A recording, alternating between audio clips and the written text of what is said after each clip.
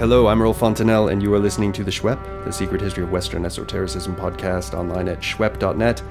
And we have the great pleasure to be speaking today with Professor Frances Flannery of James Madison University in Virginia, a lady who knows a thing or two about dreams, dreaming, visions, and specifically can tell us about dreams in Judaism in antiquity. So, Frances, thank you very much for being on the podcast. Thank you so much. It's my pleasure. So let's start at the beginning, at least in a cursory way, and talk about dreams in antiquity. And then we'll move into the Jewish stuff. Sure, great idea. Have a context. Yeah. Well, I'm sure that your listeners already know that dreams in antiquity are quite different than our post-Freudian conception of dreams. Whereas we tend to think of dreams as something that are unreal, maybe that reveals something about the psychology of the dreamer and perhaps our present or our past at best. Ancient peoples believed that they were utterly real events. They did know of psychological status dreams like I ate chili peppers and I had a nightmare. But they also believed in that whole category of divinely sent dreams. And these were utterly real events. In fact, the dream itself, as the historian Leo Oppenheim remarked, were a kind of cushion. And I love that word, a cushion for reality. In other words, if I was an ancient Assyrian or a Hittite trekking along and I suddenly encountered an angel, then the shock of it, of encountering an angel or a divinity, would probably hurt me or maybe even kill me.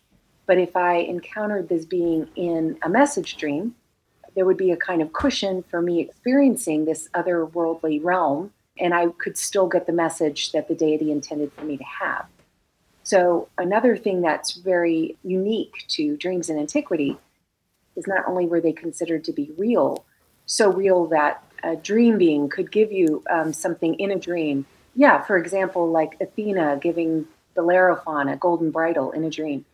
And afterwards, the bridle is still there. Right. And so it's very real, but it can also tell you about the future. So it's even more real than the mundane reality that we ordinarily inhabit, because it is, if you will, kind of ultimately real experience of the realm that divine beings inhabit. So it's even more real. And that's quite different than our perspective of dreams, quite different than our subjective manifestation of our Freudian id desires, et cetera, et cetera.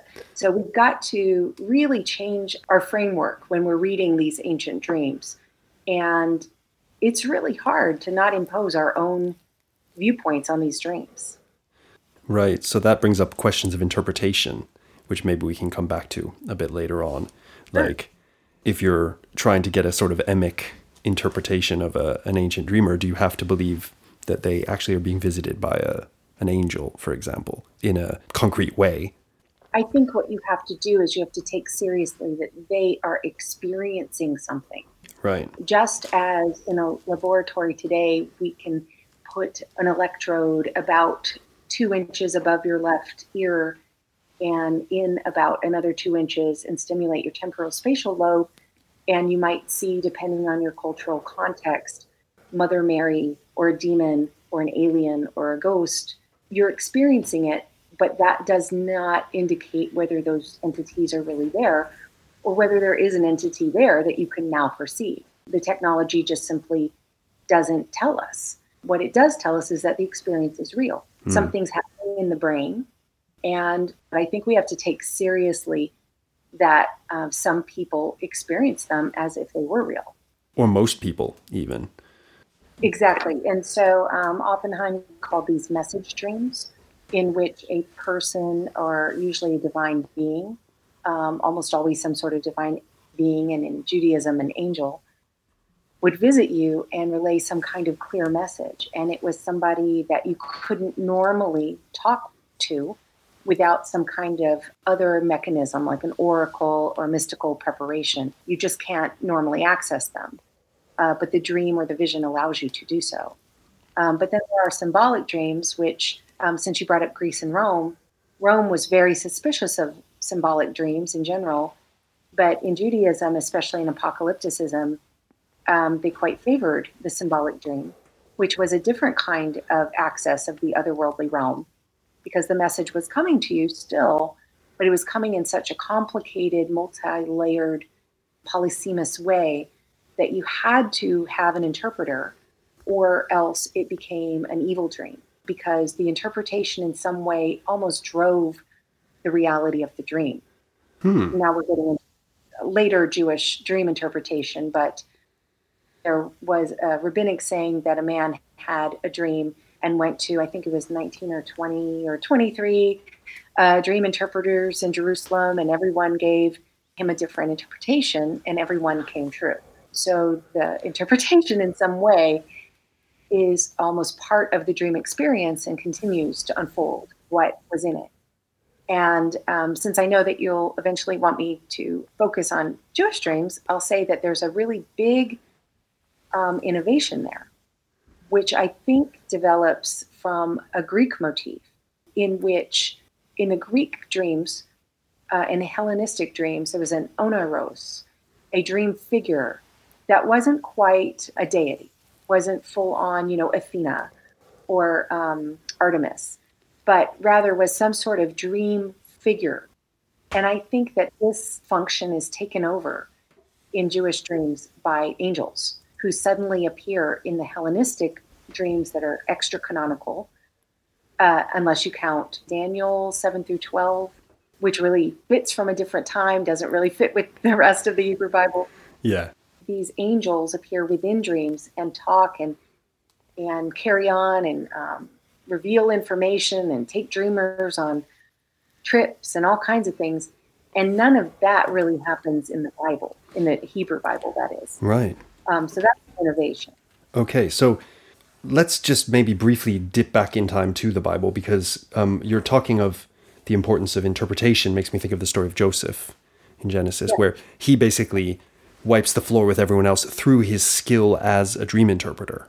Yes, he does. And as a dream interpreter, he had a certain standing, a certain amount of wisdom that he had received from God.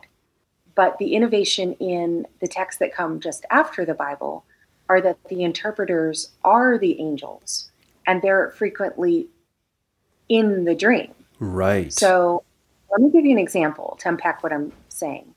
So I only go into all of this about the oneiros because I know that your listeners know about this from episode 7. Yep. So I can pick up right there without explaining it, which is great. But it's these oneiroi who are transformed into angelic beings in texts such as Daniel 7 through 12, or in First Enoch. I take chapters 14 all the way to the end of 36 to be one big long dream, or Fourth Ezra, or Testament of Abraham. I could go on, but these angelic interpreters appear within dreams and are just sort of standing there as a dreamer sees all these symbolic visions and needs an interpreter. So for instance, in Daniel, he just turns to the angel who's there in the dream in what appears to be a throne room with him, maybe the heavenly throne room, and just gets an interpretation from the person there in the dream. So it's a very rich innovation. But I think the fact that you brought up Joseph and how his stature was increased indicates that some of these dreams, these apocalyptic dreams especially, are so deep that it requires an angelic priestly interpreter to unpack it. It's too much to just go to the regular old priest who would have normally interpreted these dreams. Right. That is fascinating. So do we see that in non-Jewish Hellenistic literature on dreams, or is this really a Jewish thing, the idea that the interpreter is in the dream? I can't really think of anything that's to this extent so common. I won't say that there isn't some text somewhere where this occurs, but it is certainly a motif that just explodes in Hellenistic Judaism. So we've mentioned some texts that are familiar to our listeners. One Enoch being a key, that's the Book of Watchers, so-called, with its amazing multi-layered vision, which you're talking about under the rubric of dreaming, and some other apocalypses that we haven't really spent much time on, but which we've indicated, go check it out. If you're interested, go check out the Book of Daniel. It's got some great stuff, etc. Tell us about your favorite apocalyptic work. My favorite work is 4th Ezra. It's chapters 3 through 14 of 2nd Esdras in the Apocrypha. So if they find the Apocrypha or a Catholic Bible, they can easily find it. And then there's been a beginning, a Christian introduction, and a Christian conclusion tacked on. But chapters 3 through 14 is a very coherent work, Jewish, and probably from about the year, let's say 90 or 100 CE. Okay. And the reason that I love it is that you're interested in esotericism. And I know of no other work that so beautifully charts a 7-fold progression of a mystic through stage after stage after stage. And dreams are only part of this. But the mystic grows in his ability to withstand the realities of the divine realm and to overcome the spatial access so that he can access different realms of space, the temporal access so that he can learn secrets of the future and the past, and an ontological access, meaning that he, as a human being, can do things that a human being shouldn't be able to do, that only angels should be able to do.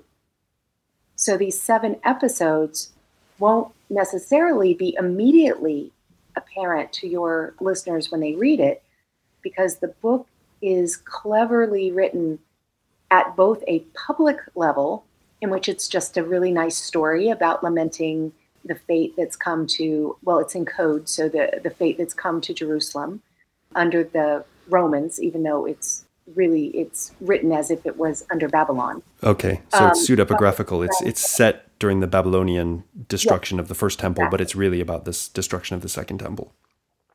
Right, and I think that's because you don't really want to criticize Romans when you're living with Romans. Right. Right, and so that's just one reason for the pseudepigraphical convention. But there's a whole nother level to this book.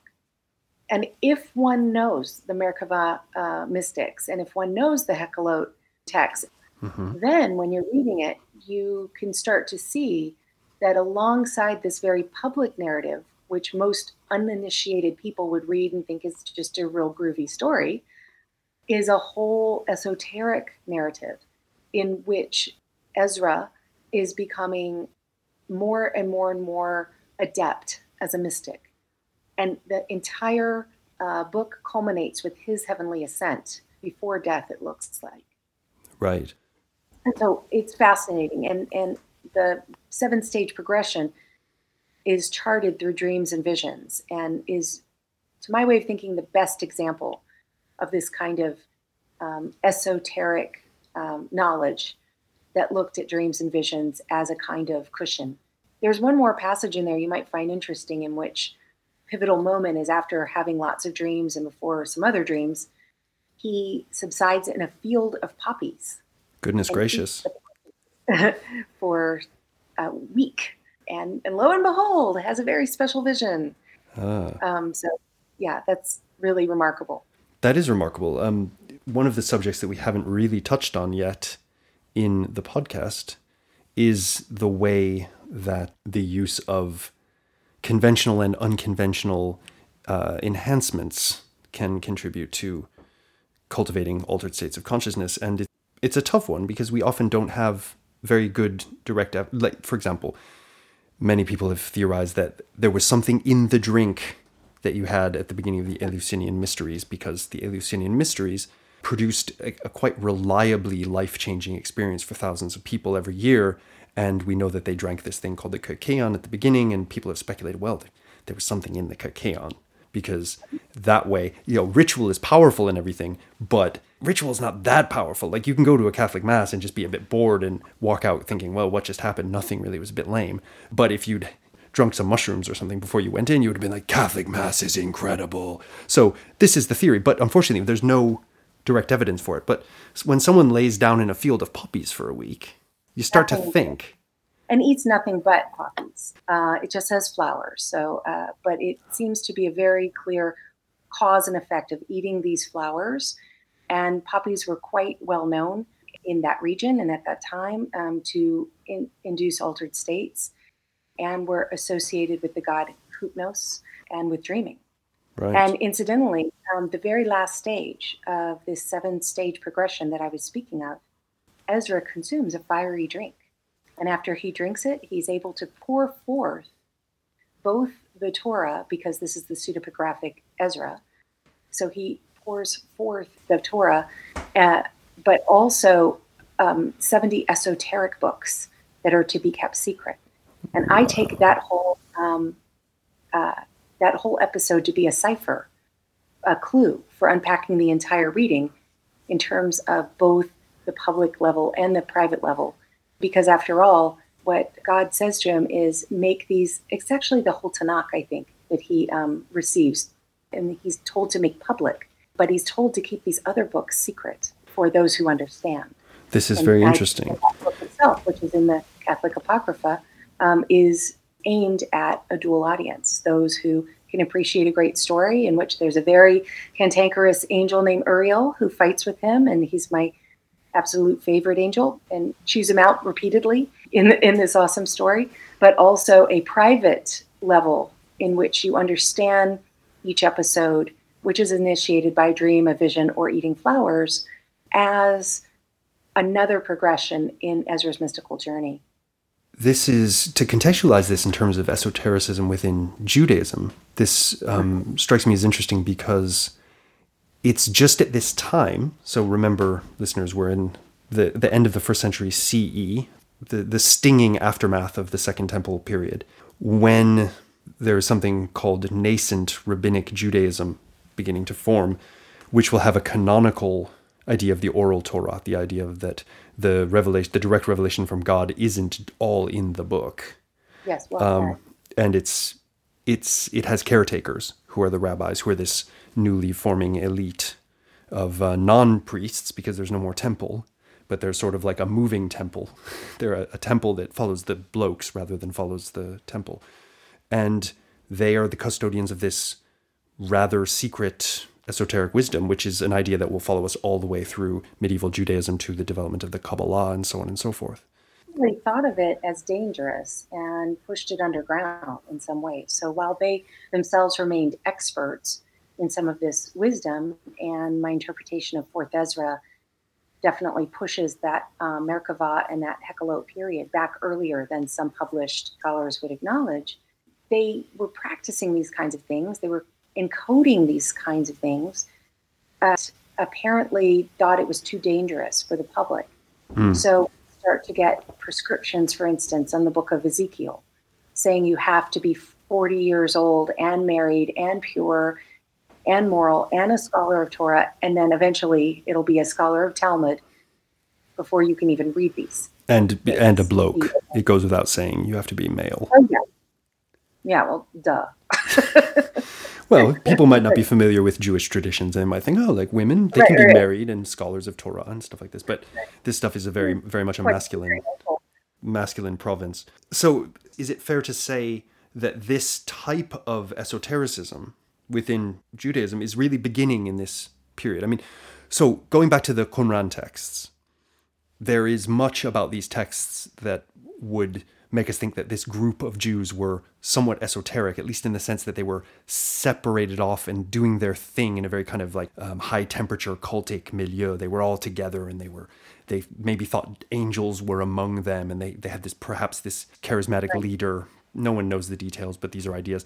So that's one kind of esotericism, like a closed sort of sect that's off by itself. But this is another kind of esotericism, which is a widely disseminated, published work that the author knows is going to fall into all kinds of hands, but which is written in such a way that a level of it will remain hidden, except for those who have the kind of interpretive keys or the interpretive nous to figure it out.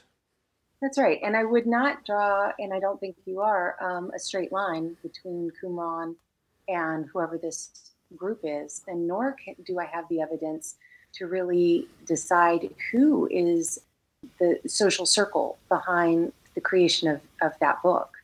I don't know. What do people say? Do they say Palestine probably? I mean, yeah, but that's about it. yeah. That's all we know. Various theories have been floated, especially by some scholars in the Enoch Seminar, but I don't think that we have anything definitive yet. There's not been anything that just convinces me, oh, we could really say that it is this kind of group, some nascent apocalyptic circle.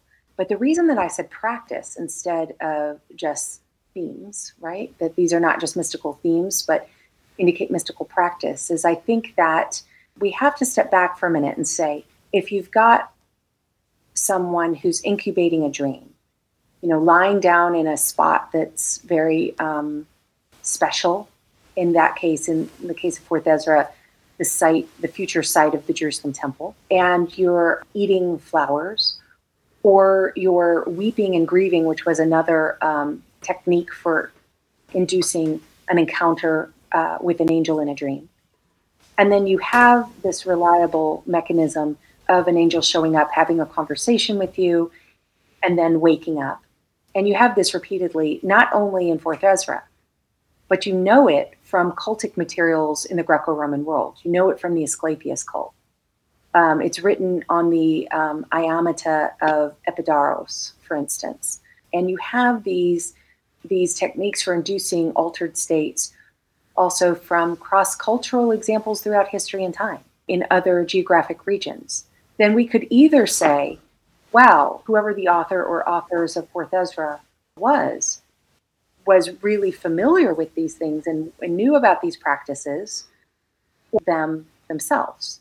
It doesn't seem to me to be credible to say they had somehow read a lot of accounts in which these same themes occurred and then wrote these same fictional setting. Yes, the dreams are very, very stylized and the visions are very stylized, but that doesn't mean that some kind of mystical practice did not lie behind setting pen to paper. Okay, so why do people want to? Because I assume the way you're stating your position that there's some opposition to this. Some people want to say this is just tropological. There's a dream literature, and they want. So, why do you think people? Because when people study the Asclepius literature, the incubatory sort of records where people say, I had this dream, Asclepius told me to eat a cat, I ate the cat, I got better, thank you, Asclepius. No one says, well, they weren't really having the dreams and doing and eating the cat. It's all just thematic. No one says that. They say, yeah, okay, there was this whole ritual practice to do with dreaming in the sanctuary and so on and so forth. Why do people have a problem with that related to the Jewish stuff? Is it because Jews don't do this stuff? Is that the idea? Well, first of all, I have a question for you. Did they really eat a cat? No, that was just a stupid example I came up with. Okay. Well, they did all kinds of funny stuff. Like Asclepius's prescriptions are very funny, but I don't think a cat was ever eaten. Well, a major debate in the Society of Biblical Literature, for instance, regarding these apocalyptic and or mystical works in early Judaism has been, do real experiences lie behind these things, or are they strictly fictional? I can't really speculate as to why individual scholars take that they're strictly fictional. Certainly some have. But others, such as, especially Michael Stone comes to my mind, have argued for a long time that we shouldn't discount the possibility that experiences occur, and then reflecting on these experiences, these narratives are crafted.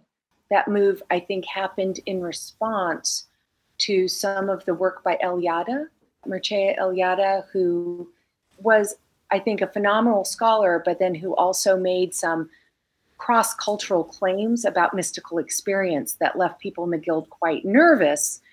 And so the pendulum shift swung the other direction, and we started talking about the text, in my opinion, as these sort of disembodied, abstract mental projections for decades. Right. A group that I co-founded, the Religious Experience in Antiquity Program Unit, which published 2 books called Experientia, Volume 1 and 2, tried to take that pendulum shift the other way and to say what we have in common, despite the history that separates us, the social context that separates us, the languages that separate us from antiquity. What we share are bodies. And so if an author is describing an experience in bodily somatic terms or sensorial terms, and if we know that in our bodies that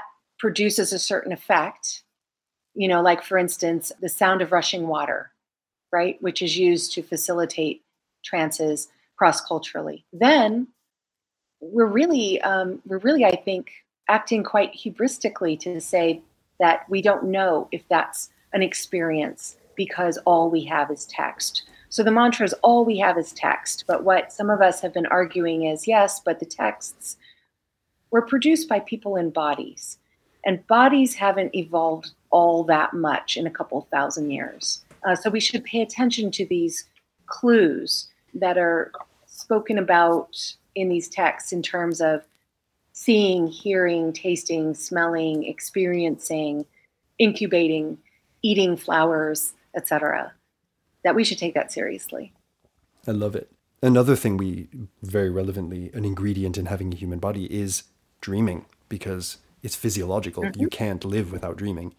So you become neurotic. Yeah, become psychotic if your dream cycle is messed up enough, as army interrogators worldwide are well familiar with. Let's talk a little bit with your ascent about ascent. What role does ascent play in Jewish dreams in the Hellenistic and Roman periods?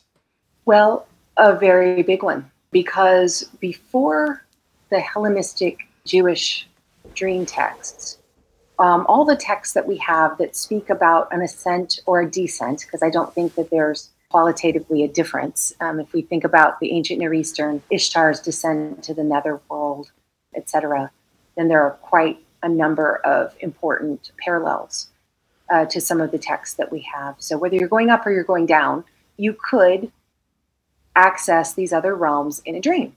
And I think that probably came out of, as I've been arguing, real dreaming. I mean, when I have a dream, I can suddenly be back in my high school, but it can be in multiple locations and I can be multiple ages. And then I can, impart all the wisdom that I have now at this age to that crowd. And then I can fly away. All the regular rules are suspended in dream logic. And so ancient Near Eastern texts did play around with these kinds of ascents or descents, but they were quite simple in comparison to what occurs in Hellenistic Judaism. And I think that Hellenistic Judaism just blows the lid off the dream logic that dictates the rules for otherworldly journeys or soul journeys. It becomes so much more complicated, so much more rich, much longer, as in the case of the Book of the Watchers. And I think that this probably influenced something like the Dream of Scipio. The otherworldly journey motif is just so much more complicated and rich and descriptive in that material as compared with what came before. And then the next sort of moment that we see like that would be the Dream of Scipio. And so I can't draw a solid line, but I would say that it's Hellenistic Judaism that introduces these amazing dream journeys that are so much more complex than what came before.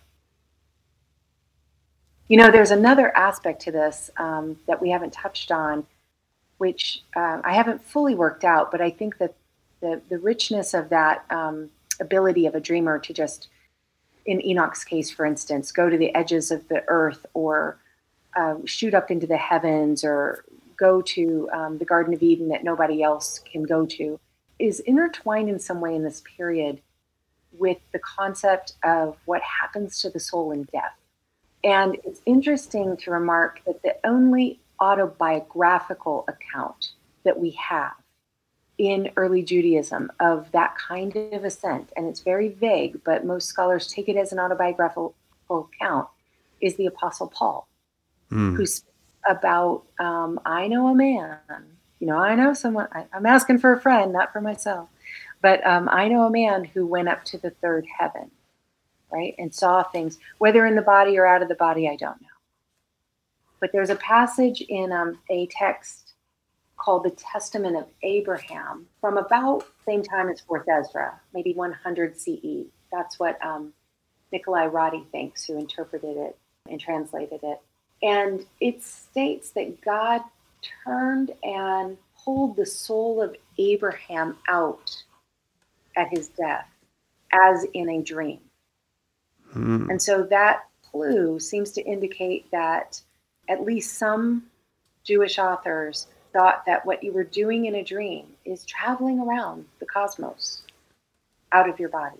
There's parallels in the Greek tradition as well, because going all the way back to the pseudo-Hippocratic writings where you actually get people trying to figure out what happens physiologically when you dream, there is this idea that there's a reason we can see prophecies and things like that in our dreams, and that's because the soul is free from the body's distractions. Right. And you get this in philosophy as well, the idea that when the higher part of the soul, whether it's the logistikon or the nous, or, depending on which philosophical school you subscribe to, you'll have a different name for it.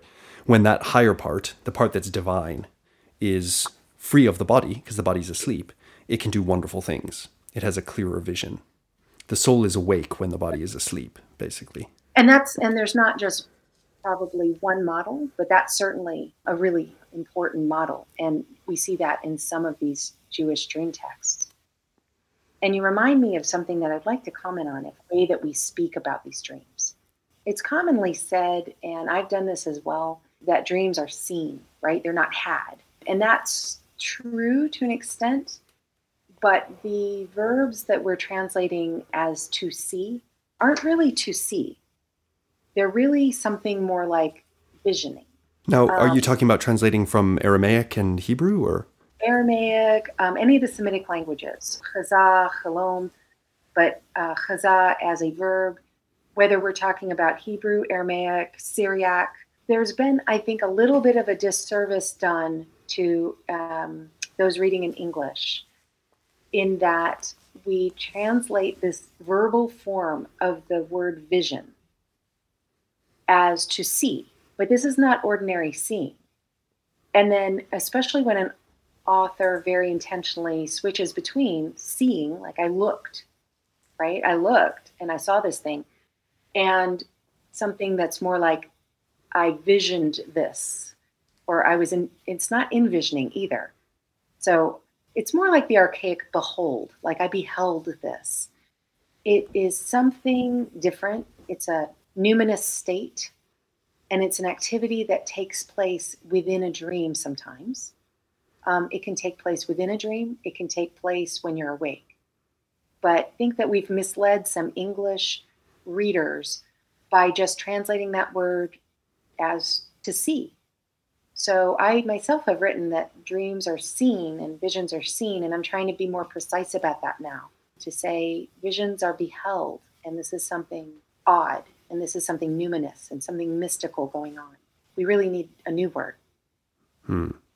Well, maybe beheld, maybe the King James Bible is the way to go. So dreams and death, there's a link there. Now, in the Greco-Roman tradition, of the people who can visit you in a dream, one is a god, one is an oneros, who might be some kind of form a god takes in a dream, but also a dead person can visit you. So the dead can come up from the underworld. This is in the archaic sort of Homeric model. They can come up from the underworld and communicate with you in dreams, which they can't do when you're awake. And the tradition of speaking with the dead in dreams goes on into the classical period as well. But this is something slightly different, it seems. This, in the Testament of Abraham, the actual removal of someone's soul at death by God is compared to a dream, the act of dreaming. It is very interesting because, again, going back to Homer and just sort of cross-culturally associating, sleep and death are brothers. The god Thanatos and the god Hypnos are brothers, so they're definitely related states. And interestingly enough, getting back to our discussion about poppies were often drawn or sculpted onto sarcophagi. And so there's that parallel, once again, between sleep and death. So what kind of evidence do we have for, I guess, what you might call Jewish dreaming culture in antiquity that isn't in apocalyptic texts? Because the apocalypses the unavoidable place to go for visions and dreams and stuff like that. But we have, I'm put in mind of this amazing passage in Juvenal where he mentions scornfully, if you want a dream, just go to a Jewess on the market in Rome and she'll sell you any dream you want. And isn't that interesting? I'm so fascinated with that passage, and I'm still trying to figure out what that says about the social milieu of dreaming, and especially gendered dreaming in that period. There are about 100 early Jewish dream texts that I've studied, and I haven't counted the apocalypses, but that's, a small minority of them.